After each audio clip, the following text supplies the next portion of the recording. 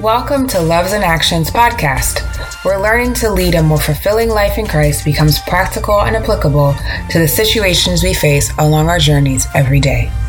Thank you for listening.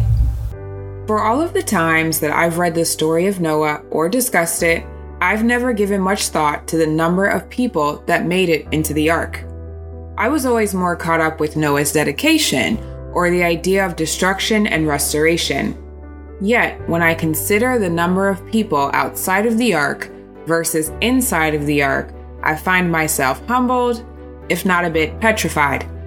8 isn't a lot of people. My mind then wanders to Lot, Abraham's nephew. God promised Abraham that if he could find 10 righteous people in the city where Lot lived, it would not be destroyed. But he couldn't, and so destruction came. Even the Israelites had to incur the punishment of an entire generation passing away before they entered the Promised Land. It's ironic that they saw miracle upon miracle and were still unable to wrap their minds around God's greatness.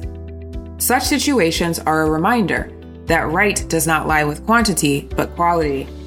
8 is not a lot of people, but God reminds us that 8 was enough. Yet to be even more technical, it really just started with 1.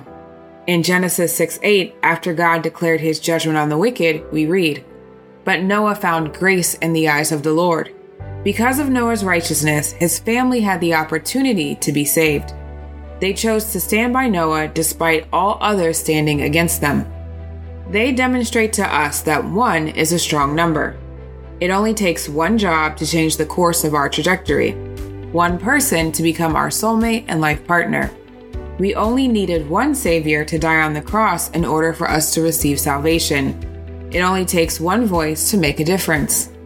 Yet for all of the voices we hear, I find myself pondering about the ones we do not.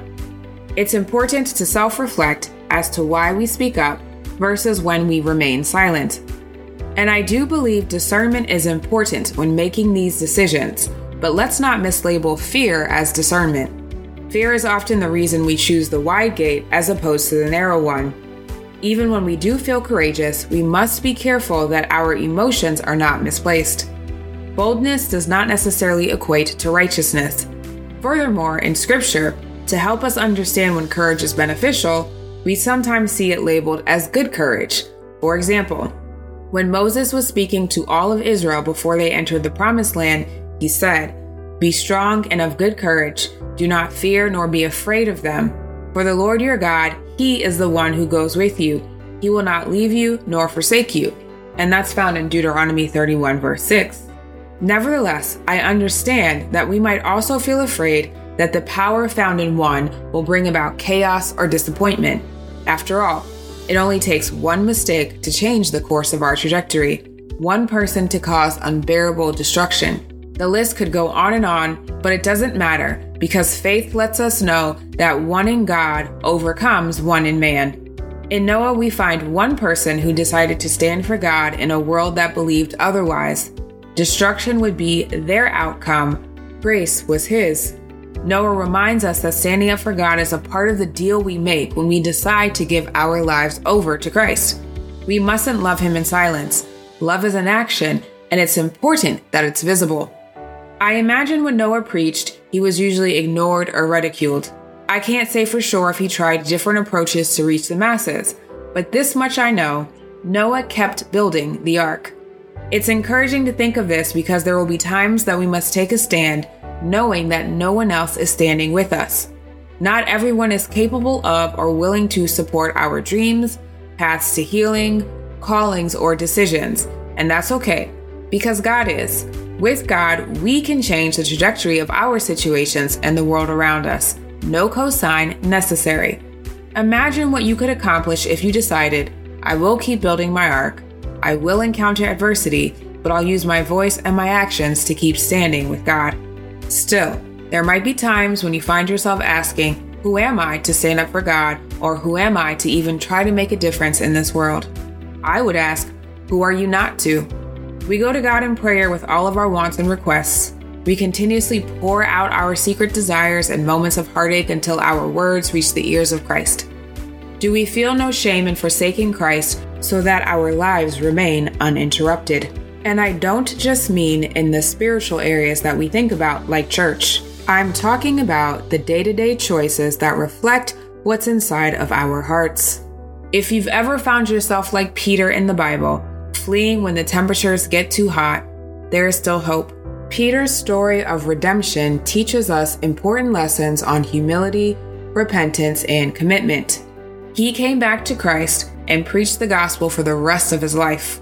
His actions show us that an act of lukewarmness doesn't mean we have to remain lukewarm. But what does it even mean to be lukewarm? I've often described this state as hot on some issues and cold on others. It's the combination that makes us lukewarm, and it is an abhorrence to God. Why? Because it misrepresents his character to the fullest extent. In this scenario, we claim to be of God, telling others of his wonderful love and mercy, while we refuse to fully obey his commandments. We love God in silence and convenience, which isn't really love at all. I'm thankful, however, that when we choose to grow with God, course correction is possible. We have the chance to use our voices for good in this world, to follow the dreams God has put in our hearts, and to discover the endless possibilities when we place our hands in God's hands. Yet there will be times when people try to deter us from what God has for us. I would say, keep building your ark. In other situations, you will be called to stand and you'll find yourself in the minority. Keep going forward anyway. In Psalm 23 verse 1 we read, "The Lord is my shepherd, I shall not want." When we keep God at the forefront, it doesn't mean the difficulties will not come, but we will never find ourselves in need. Now, you may think, I do have needs, but if we have faith in God, we believe that in due time, those needs will be met. Consider how Psalm 23 ends. Verse 6 states, "Surely goodness and mercy shall follow me all the days of my life, and I will dwell in the house of the Lord forever." Noah received that promise before he even weathered the storm, and the same goes for you and me. Goodness and mercy will follow us as long as we allow the Lord to be our shepherd. God bless, and see you next time with Loves in Action.